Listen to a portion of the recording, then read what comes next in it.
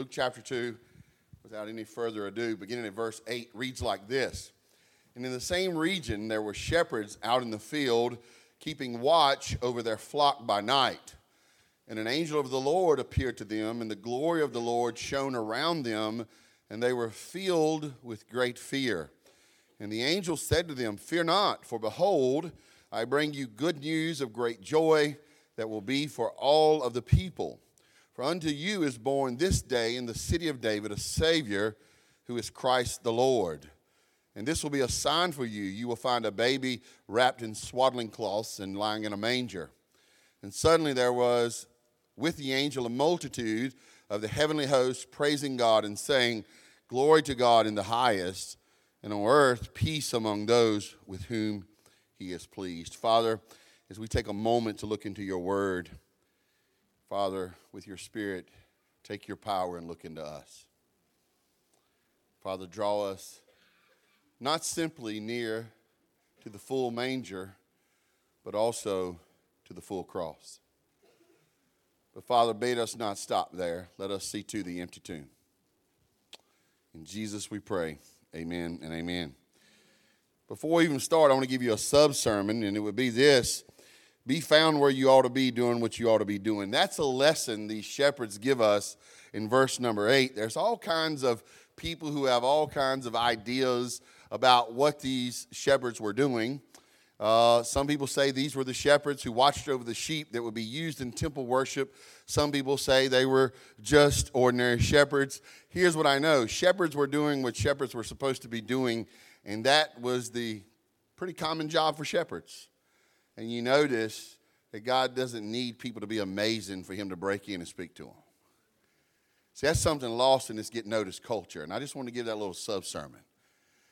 Whatever you're doing, you know, in your honest work, in your ordinary life, in your quiet life, just be found being faithful. God won't let you miss anything he has for you. Somebody say amen. Now to the passage in earnest. I want us to see this. Even in his goodness, the glory of God is terrifying. You know, I was listening to someone today talk about someone who was telling them about God coming to them in a dream. And they were just hanging out with God, you know, in the same way I hung out with my granddad, eating nabs and drinking Pepsi Cola. And as soon as he was telling this story, my mind was like, okay, that's interesting, right? That's interesting. That was more like a Lifetime movie, because anytime anybody even gets near an angel, anytime anybody gets near the glory of God in earnest, it's scary. Say amen, church. Did you guys notice verse 9? An angel of the Lord appeared to them, and the glory of the Lord shone around them. Okay, this is an angel and the glory. And they're terrified. Why? Because the holiness of God, the angelic creatures God have created, are terrifying. Amen? You know, God ever want to tell you something, don't be surprised. Don't be surprised if he bends towards you in his holiness. Sometimes what's so frightening about that is it immediately shows us our unholiness. And that's scary. It's scary to see ourselves, and it's scary to see God. And I would say they had reason to be afraid. You know why? Because it's God, right? But the angels also quickly said, okay, don't be scared, and here's why. Look down again at verse number 10. It says, the angel said to them, "Fear not, for behold," he's giving them a reason. You are scared, it makes sense, but let me give you a reason to stop being scared. That's why I'd like us to see very quickly that God gives good news to those in need, and it's not in relation to merit. It's not in relation. These shepherds didn't deserve the good news any more than I deserve the good news, or any less. It's not based on their merit. And God says there's plenty of reason for you to be afraid, but I have a reason for you to not be afraid.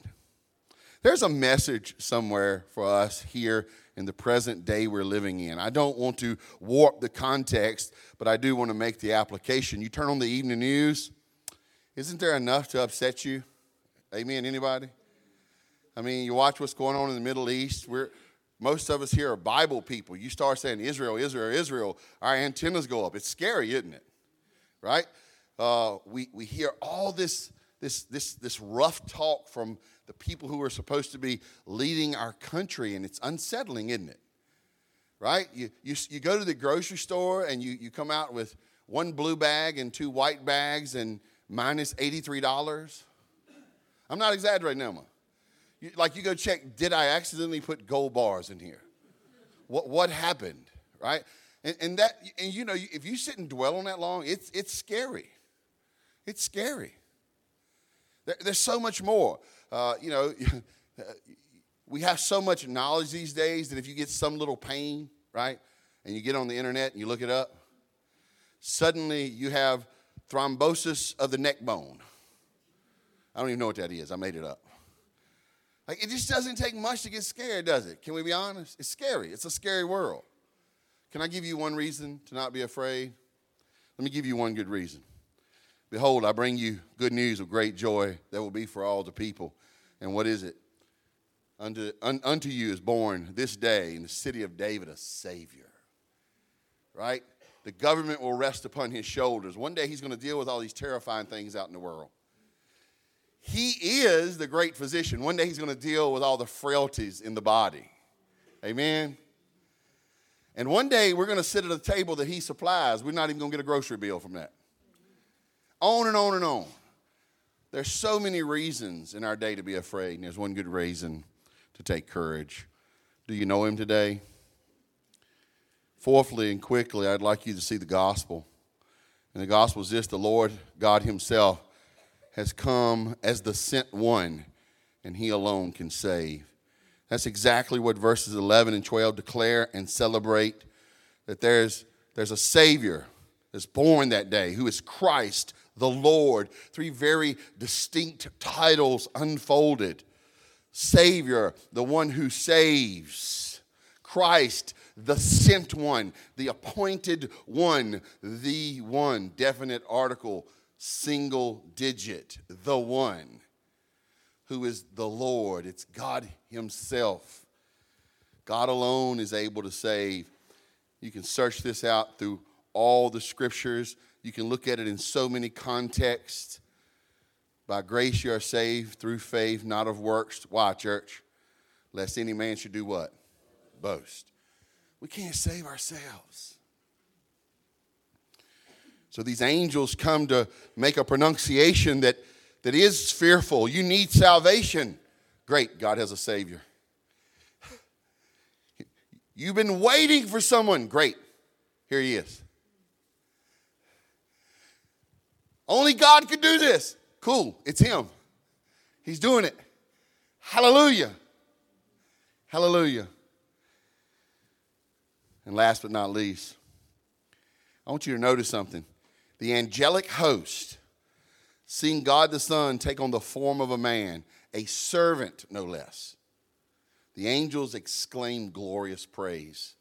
In this moment, this mystery that had been hidden even from the angels, that God had cloaked himself in flesh in a woman's womb, this mystery unfolds out in the barn. And the moment he's born, the angels go, there he is.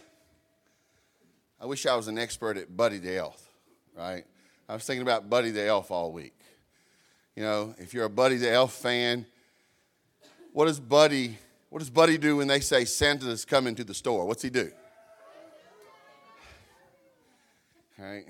Imagine a horde of totally frightening angels showing up going, I know him. They couldn't stop themselves.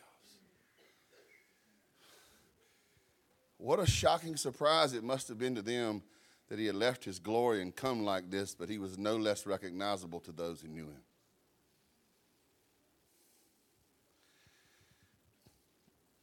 You know, maybe today, much of the real meaning of Christmas, much of the best messages of Christmas get lost behind seemingly innocent fun. But as much as I love ice cream, if it choked me to death, it would be my enemy. Maybe a lot of this stuff that we love has become the ice cream to Christmas for us. Maybe it's choking out the power of this message. Can I tell you what I've been praying in all humility? That the singing, the song choices, seriously, we even got an original song tonight. How wild is that? How good is God to us? A beautiful original song. I've been praying that it would stoke in us a fresh excitement for the glory of God, for the truth of Jesus, that we might receive. It might be old news, but it's still good news. Somebody say amen. You might have known this since your childhood, but it's still good. I've been praying that somebody would receive the good news in a fresh way. It'll be fresh news. Do you know him today? The Bible says that there's only one who can save. It's God. We say Jesus in a very Greek way, Jesus, but you know it's Yeshua. Or in the Old Testament, they would have, in the Latin, they would have said something more like Joshua.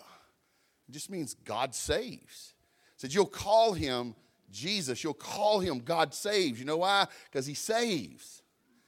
We'll say his name is Emmanuel. Why will we say that? Because he visits us. He's with us.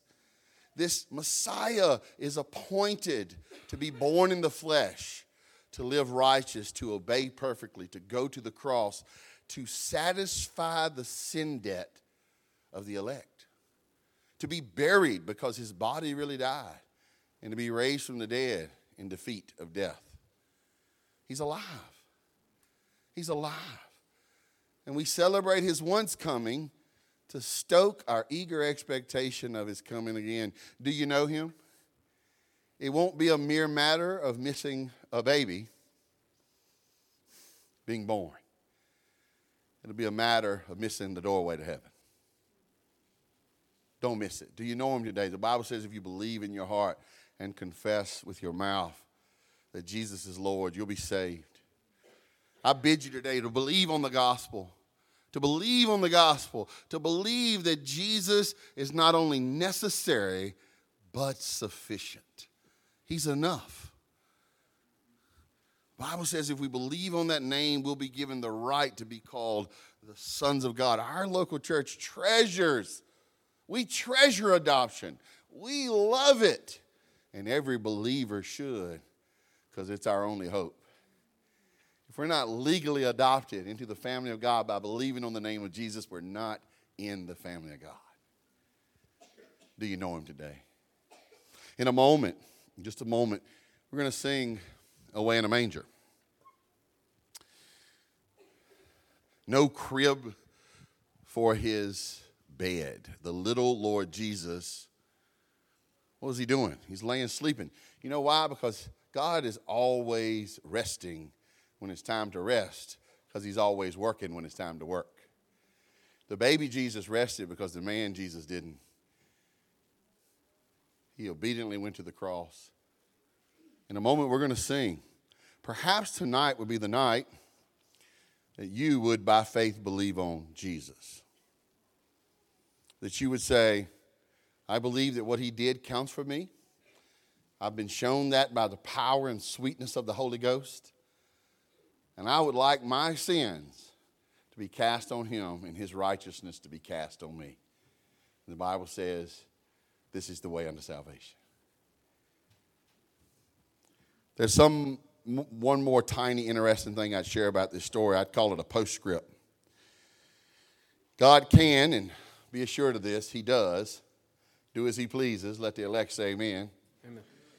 Amen. And he is often pleased to make men his heralds.